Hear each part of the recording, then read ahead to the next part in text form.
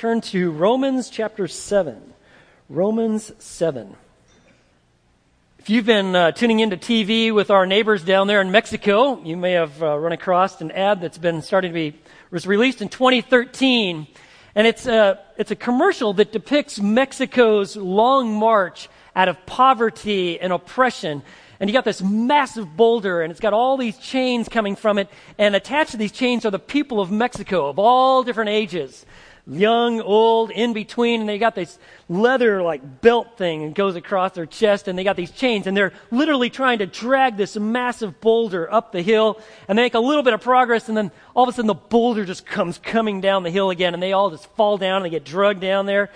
And it's like bad and it's ominous. And there's a vulture flying around. And then they get back up and they're starting to go in, and all of a sudden the music gets rather triumphant sounding, like something good's going to happen. And then this one guy, he gets up and he takes this leather strap off and he releases himself from these chains. And pretty soon everybody's doing it. And they got one scene where they're helping an older person do it, and they're being released from these chains, and they're starting to smile, and the music is pounding and it is good, and they're starting to march up that hill, and there is nothing that hinders them. And you're like, man, what is the message? Who is this amazing Savior for the people of Mexico?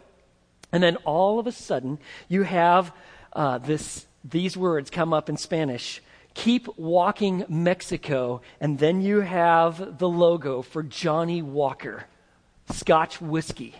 And that is the great Redeemer for the people of Mexico. And just in case you're unfamiliar with it, Johnny Walker, it's estimated that there's 120 million bottles of that sold annually, okay? That means that 4 bottles of that are going down every single second around the world. And you listen to that and you're like, man, come on, that's terrible. A TV commercial that is trading oppression for addiction. Do you really think that Johnny Walker is going to really emancipate the people from Mexico? Well, I'll tell you, there are millions of people that think this is what I need.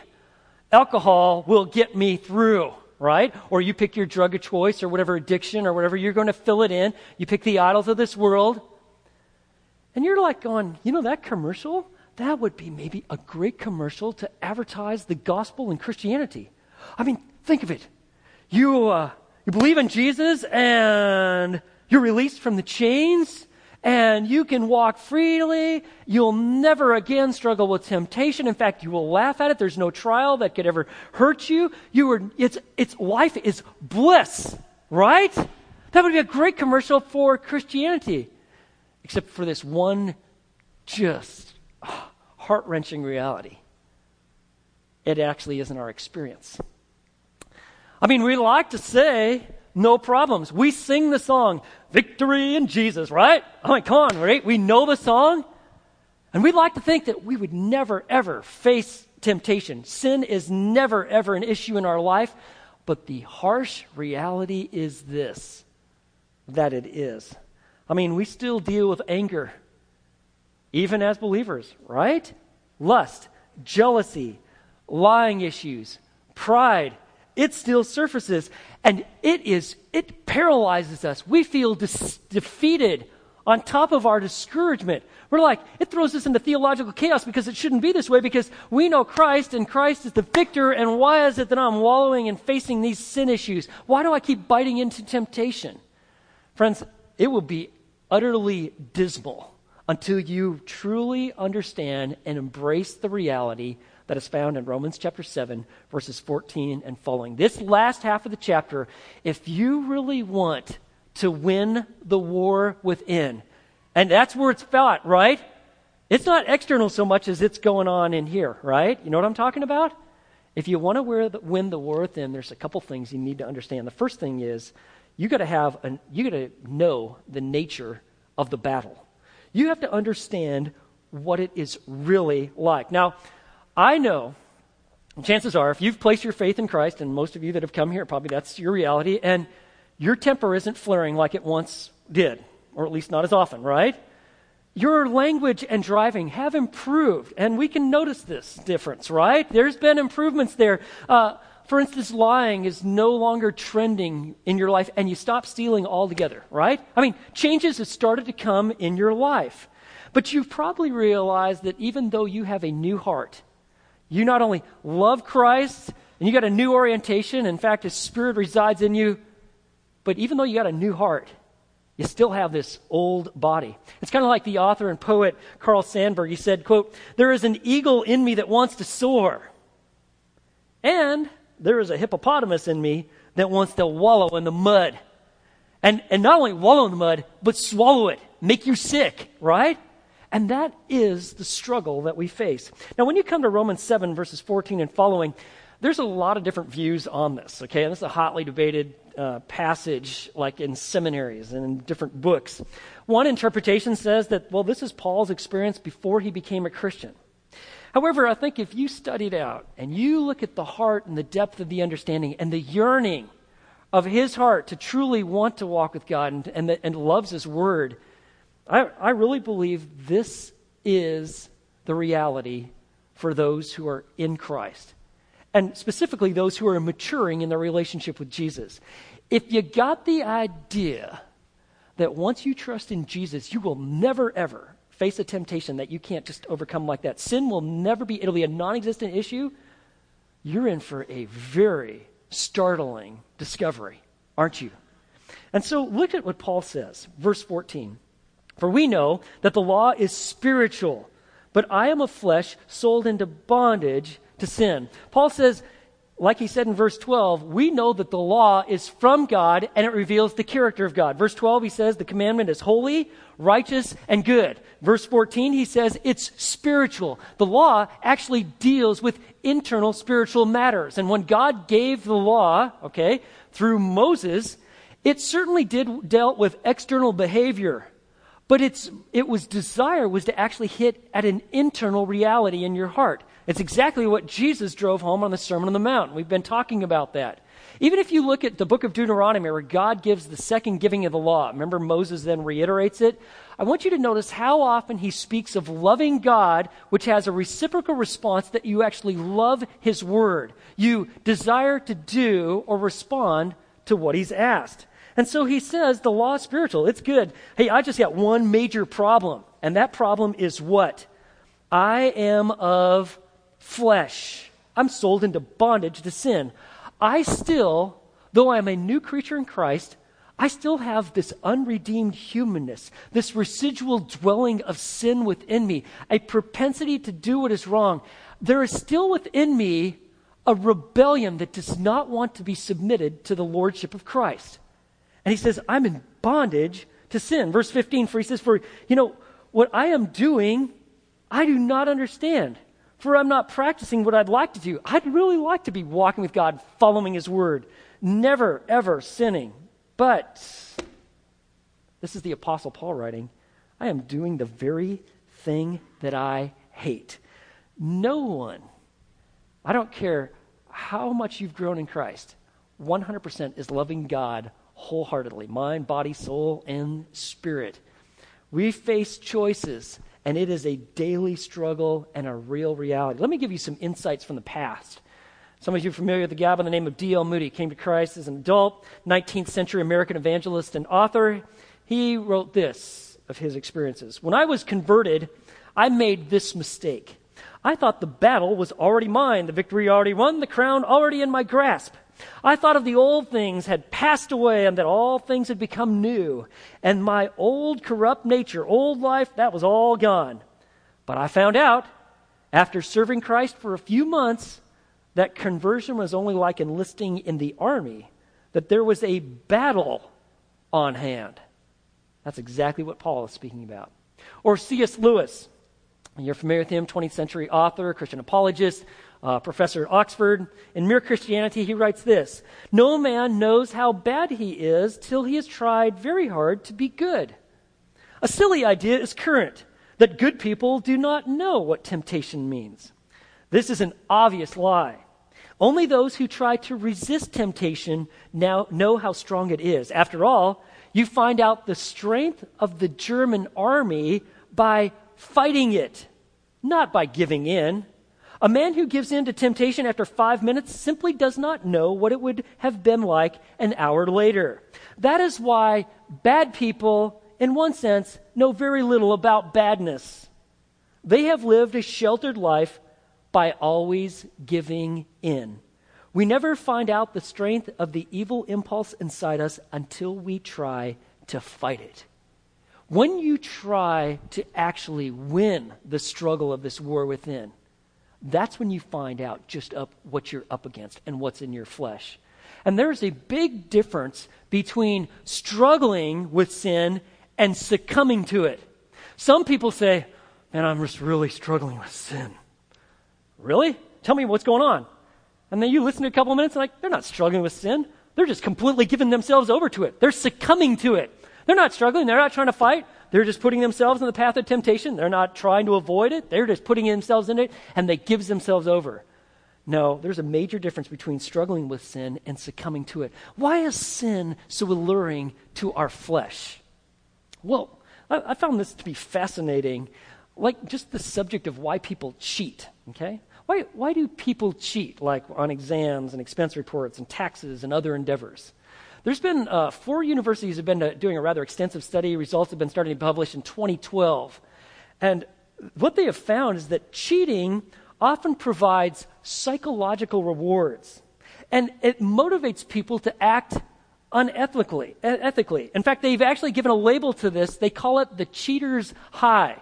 So in one study, they had 205 participants where they had an opportunity to cheat. Many of them did. And they found that not only did they actually feel better than those who didn't cheat when they compared them, but they also found this, that those who cheated rated themselves higher on how they felt that they were clever, capable, accomplished, satisfied, and superior.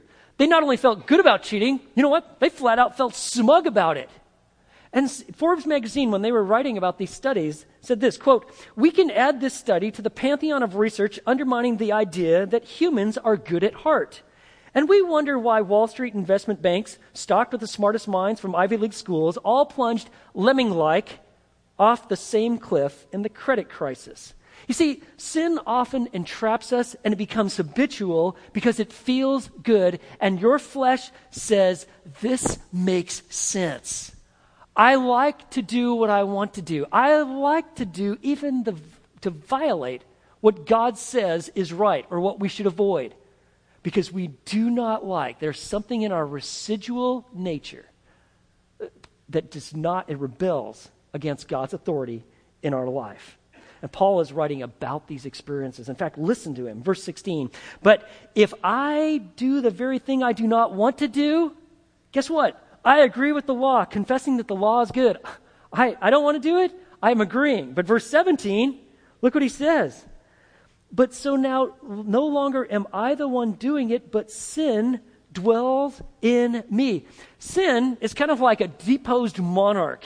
And he's no longer in the throne of your life, but he's not dead.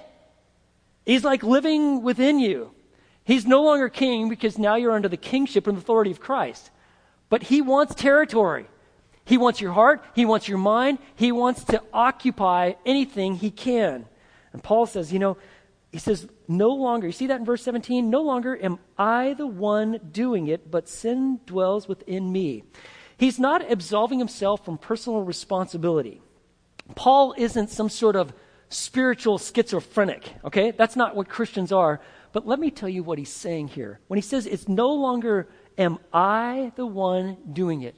Your identity completely changes when you've been united with Christ. He now becomes your identity. His death to sin is your death. His life, his resurrection is your life. You have a new identity if you are truly a Christian. But when he says, but it's no longer I'm the one doing it, but it is sin that dwells in me. There is something in my unredeemed humanness that wants to rebel and to sin. In fact, he goes on to conclude in verse 18, "For I know that nothing good dwells in me." And then listen how he qualifies that. So you see what he's saying. That is, in my flesh. "For the willing is present in me." Man, let me assure you, I really want to walk with God. I want victory every time over temptation. "But the doing of the good is not." Now, this whole idea that, so it's the sin that's in your flesh. Well, Paul is what he's doing is he's basically kind of warring against a Greek dualism that basically said that your spirit is good, but the body is evil. And this led into a heresy in the early church called Gnosticism, okay? Where it's the idea, and this is what it was practiced, that, hey, well, you can do whatever you want with your body. Sin at will with impunity. I mean, there's nothing's going to happen to you. Your spirit goes untainted. Because, after all, there's this great split. No, what Paul is doing, he's laying it out. There's something still within our residual flesh that rebels against God. And he says, nothing good dwells in me. He's still taking responsibility. In fact, if you think that once you become a Christian that you never sin, then you're in conflict with what is written in the New Testament. You want another passage? You could look this up, 1 John chapter 1, verses 8 through 10. In verse 8 he says, guess what? If we say that we have no sin, and he's writing to believers, we are deceiving ourselves and the truth is not in us. We face a real war and a real struggle. And let's give you some real life examples of how it happens in our lives. For instance, you can take a perfectly healthy relationship, okay? Could be at work, maybe neighbor, folks you meet at the gym, whatever. And all of a sudden, things like jealousy can creep in, conflict can emerge, split unity. You got relationships that once were just really healthy, and then all of a sudden they turn into immorality. What? Where did that come from? Or how about this one? Your feelings get hurt. And then what do? Well, you take that little molehill, you blow it up into a mountain, right? Ever happened to you? Oh, yeah, okay. Now, I'm not the only one, right? What happens? Sin just kicks in. And you're like, how did that take place? Or you've ever been in a really good conversation, it's edifying, it's encouraging, man, it's been great. Maybe even encouraged each other spiritually, but then what happened? Then next thing you know, you're running over someone's character. And you're like, really? Where did that come from? Or isn't it amazing that out of nowhere, out of the blue, some of the foulest thoughts or words just hit your head. And you're kidding me. I was just walking with God, or I was mowing my yard. I just got done praying. Where did that come from? It's what Paul is talking about. Now, this whole struggle with the sin within, okay, like Paul is referencing here, let me assure you that Christians have been aggressively trying to deal with this for many years. So, for instance, there was actually pretty early in Christianity, there was the idea that you isolate yourself completely from society, and they were called hermits, okay? We still refer to hermits, and it's the idea that you lived in isolation. And they did. They'd try to go live up in the mountains, if they ran into each other, and they'd fight each other, but then they wanted to live in isolation. Did it work? No. As far as they tried to run, they still found that they still sinned, and they said all these evil thoughts. So they thought, well, maybe what we need is accountability. Maybe what we need to do is to live in groups. And so they started monasteries. Because if we're in this together, and we'll go live out in the middle of nowhere where no one will bother us, and we will live completely separated, and we'll have each other. Did that address the sin struggles that they had? No. And I'm sorry to report that a lot of times monastic life was far worse than life in the world. They'd have been better back in the city. Or let me give you a trend that started to take place in the 20th century. We still have its effects even today. And that is the idea, yeah, that's right. You're struggling with sin, and I got the answer for you. You know what you need? You need the second blessing. You need the second baptism of the Holy Spirit. And if you will have a victory over sin, and you will never again face temptation. You will always overcome. You will be far more than conquerors. And let me assure you, this was a strong message, and it attracted many people and still does today. And within charismatic circles, this is the message. And it actually creates a dichotomy. You got people that are really first-class Christians that are, quote-unquote, filled with the Spirit by their definition, maybe even speaking in tongues. And then you got the rest of them, the struggling folks that just won't get it and will not adopt our methods. But did it work? Well, why don't you go ask folks like Jerry Falwell or Bob Tilton or Jim Baker? It was a false message, and it had crushing results. Paul is wrestling with these same issues. And look at it in verse 19. For the good that I want, I do not do. I want it. I don't do it. But I practice, he says, the very evil that I do not want.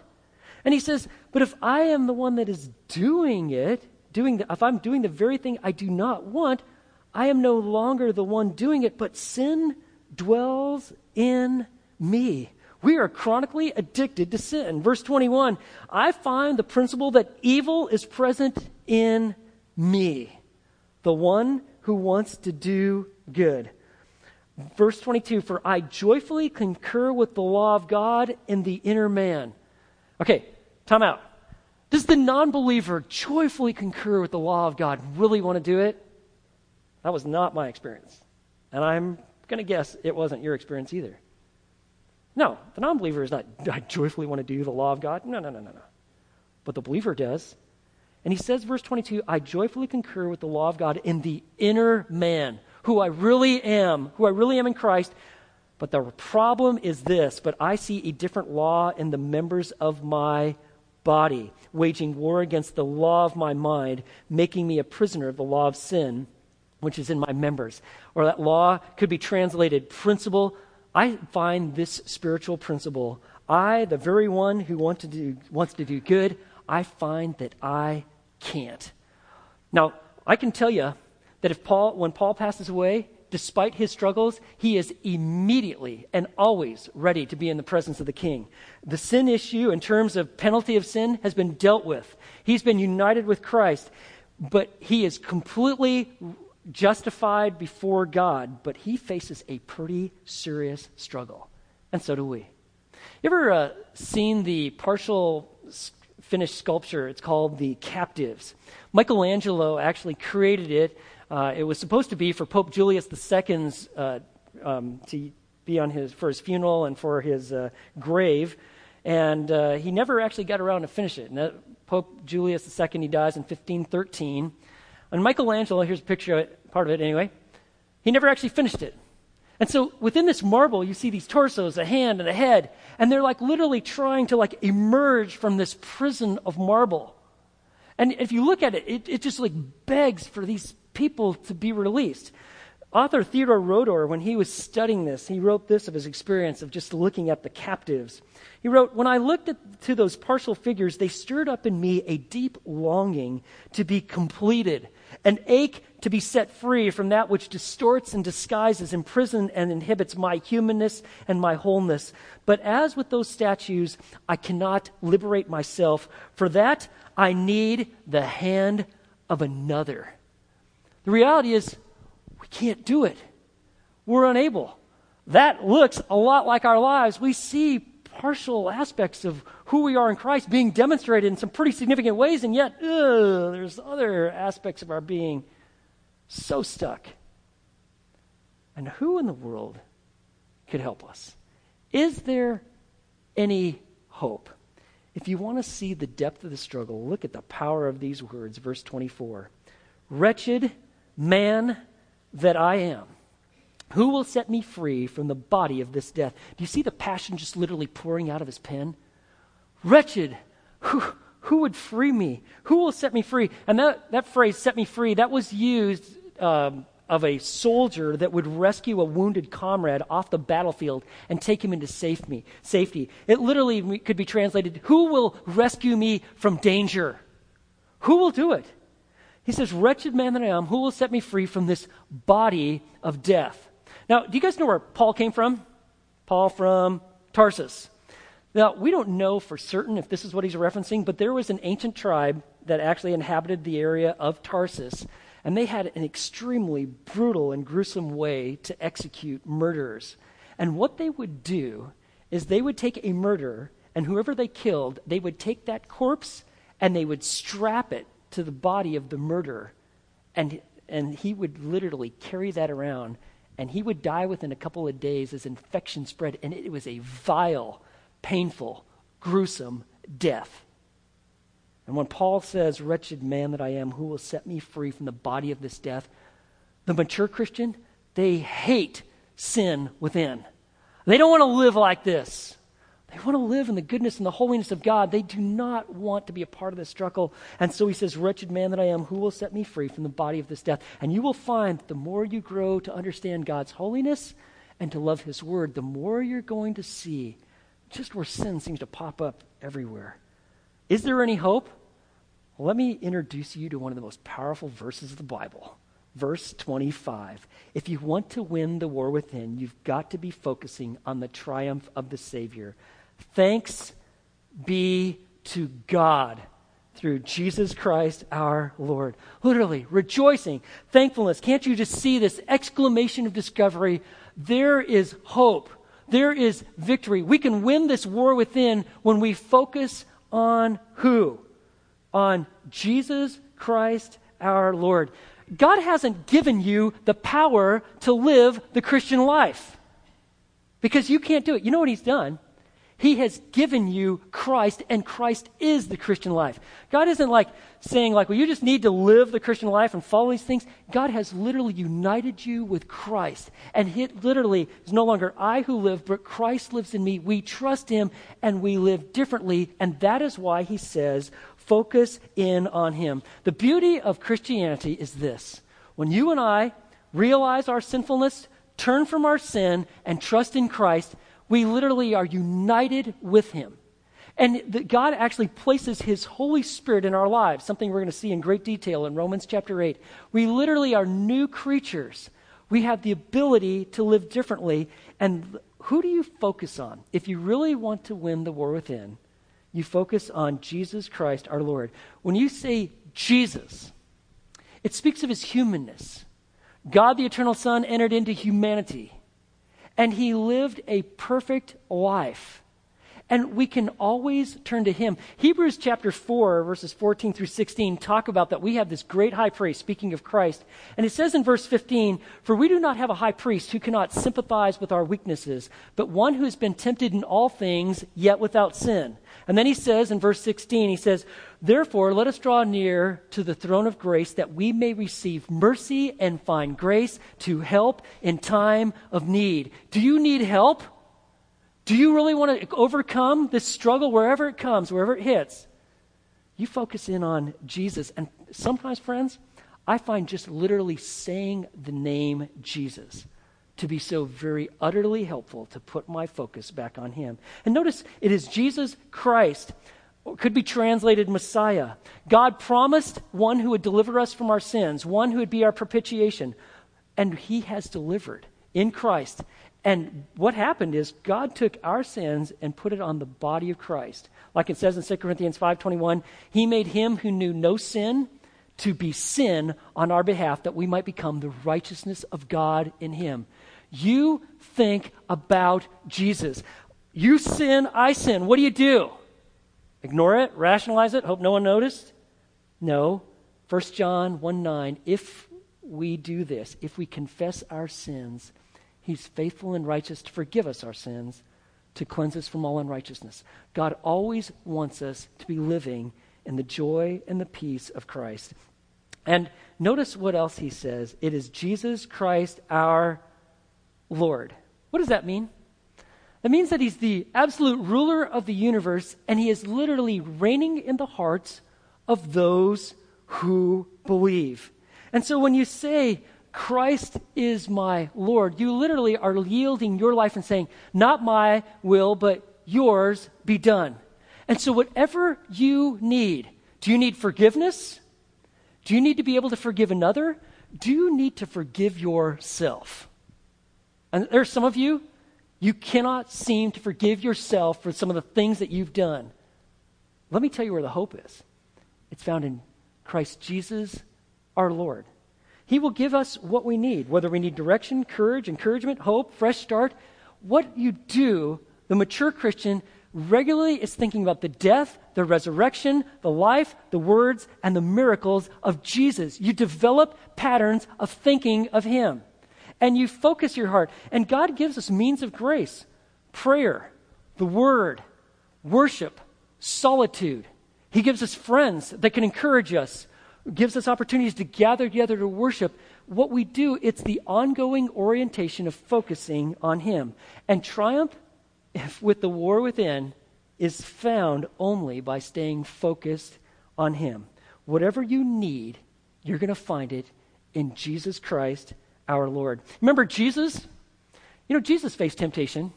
Matthew 4, Luke 4. How did he overcome it? How did he do it? What can we learn? Well, I'll tell you how he did it. He did it on dependence in prayer. Remember when Satan tempted him after the 40 days in the desert? Dependence in prayer and finding direction through Scripture. Did you notice that every temptation that he was given, he actually came back with Scripture, God's Word? And I've told you this, and you see it right there in the text. Thanks be to God through Jesus Christ our Lord. So then on one hand, I myself, with my mind, am serving the law of God, but on the other, with my flesh, the law of sin. It's kind of like a guy who's like really thirsty. He's like, oh, it's so hot here in Central Texas. It's 110 degrees in the shade. Now I'm so very thirsty. And you're like, man, I can help you out. So you go and you get this guy this really nice ice cold glass of orange juice. And there you go. And he's like, oh, thank you. This looks like something I need. And he looks at it, and you're like, you ought to drink that. And maybe even takes a sip. Oh, man, that's so good. But let me tell you how dehydrated I am. And I'm like, wait, what's wrong with you? Just drink that up. That is going to help you. That will be so refreshing to you. And then, but he's holding it, but he actually never gets to it. That is kind of like a lot of Christians. What you and I need is right there in verse 25. And we know it, and we have him, but we will not turn to him. It's like, well, everybody else is trying to find their sense of replenishment in better circumstances, or a better job, or a better spouse, or whatever, and they're trying to find life and refreshment and renewal in the idols of this world, and they always disappoint. You have to. There's only one hope, one message, and one gospel. And that is the Lord Jesus Christ, and we always turn to him. And this is what it looks like, friends. You and I go in this world, our life quickly becomes out of tune. Have you ever been in the orchestra or played in band? Have you ever noticed like your instrument gets out of tune like all the time? That's why they're always tuning it up, at least a decent musician. And you train kids very early, you got to keep tuning. You got to stay in tune. When your life starts producing disharmony, disunity, you don't have a sense of peace, you're causing havoc all around, you're just kind of like a cloud of despair and destruction, you know what you need? You need to tune your life to Christ. You focus on him in the Word, prayer, call out to him, be quiet, worship, find friends that will encourage you. But it's like we need to keep coming to the tuning fork of our transformation, and that is Jesus Christ. You see, God is a refuge and strength. He's a very present help in time of need. But you and I need to learn how to focus on Christ. Otherwise, this is going to be a rather miserable struggle. In his book, Obedience Option, David Hegg illustrates what he calls overwhelming faith. He was having this discussion with this young man this particular young man just said he just couldn't stop sleeping with these different girls, okay? And so he said, God just created me with very strong sexual lust, and it's these strong desires and urges, and I cannot help myself, okay? Maybe you've heard rhetoric like that. So Hegg finally interrupted the young man as he's going on to his great excuses as to why his behavior is as such. And he said this, what if I were to walk in and catch you right when you were just getting started with the inevitable, right? But you could never stop, right? And I laid before you $1,000. I said, hey, listen, I'll give that for you free if you just stop right now. Would you take it? And the guy said, well, yeah, man, I'd do that. $1,000, sure. And then it kind of hit him. You see, one passion may seem irresistible until a greater passion comes along. And friends, that's how it is with sin. Is it alluring? Does it appeal to your flesh? It is the currency of your fallen humanity. But when we have a greater passion for Christ, who he is, his gospel, for obedience to God, to treasure and value Christ more than our sin, we live differently. We live completely differently. And we simply have to come to a place where we want Christ over the counterfeit idols of this world. And that means that we're willing to stay away from the things that are tempting to us. Don't put yourself in situations where you know you're going to be compromised. Just to tell you, this war within, it's a conflict that is inevitable. Okay? Let's be realistic. We're in it. It is a struggle that is winnable. as you and I learn how to focus in Christ. You don't have to be sinning all the time. There truly is victory in Christ, but you have to learn to go to him. And you might want to surround yourself with a few folks that are doing the exact same thing. Very helpful. And finally, I want to give you one other word of hope. It is a condition that is temporal. You see, one day, we're going to be emancipated from this body, whether through the rapture, it's spoken of like in 1 Thessalonians 4:13-18, where Christ comes and he takes his own, or death, when we are separated and emancipated from this body. But I'll tell you this, in this life, you're going to find it's rather difficult to walk in a straight line. In fact, this is something that's actually even been proven. There's a guy by the name, a scientist, Jan Soman. He did this massive study where he blindfolded all these different people to see if they could walk in a straight line for an hour. And he even tried it with swimming, which I can't imagine what that would be like. And do you know the success rate? How many people could actually walk a straight line while blindfolded for 1 hour?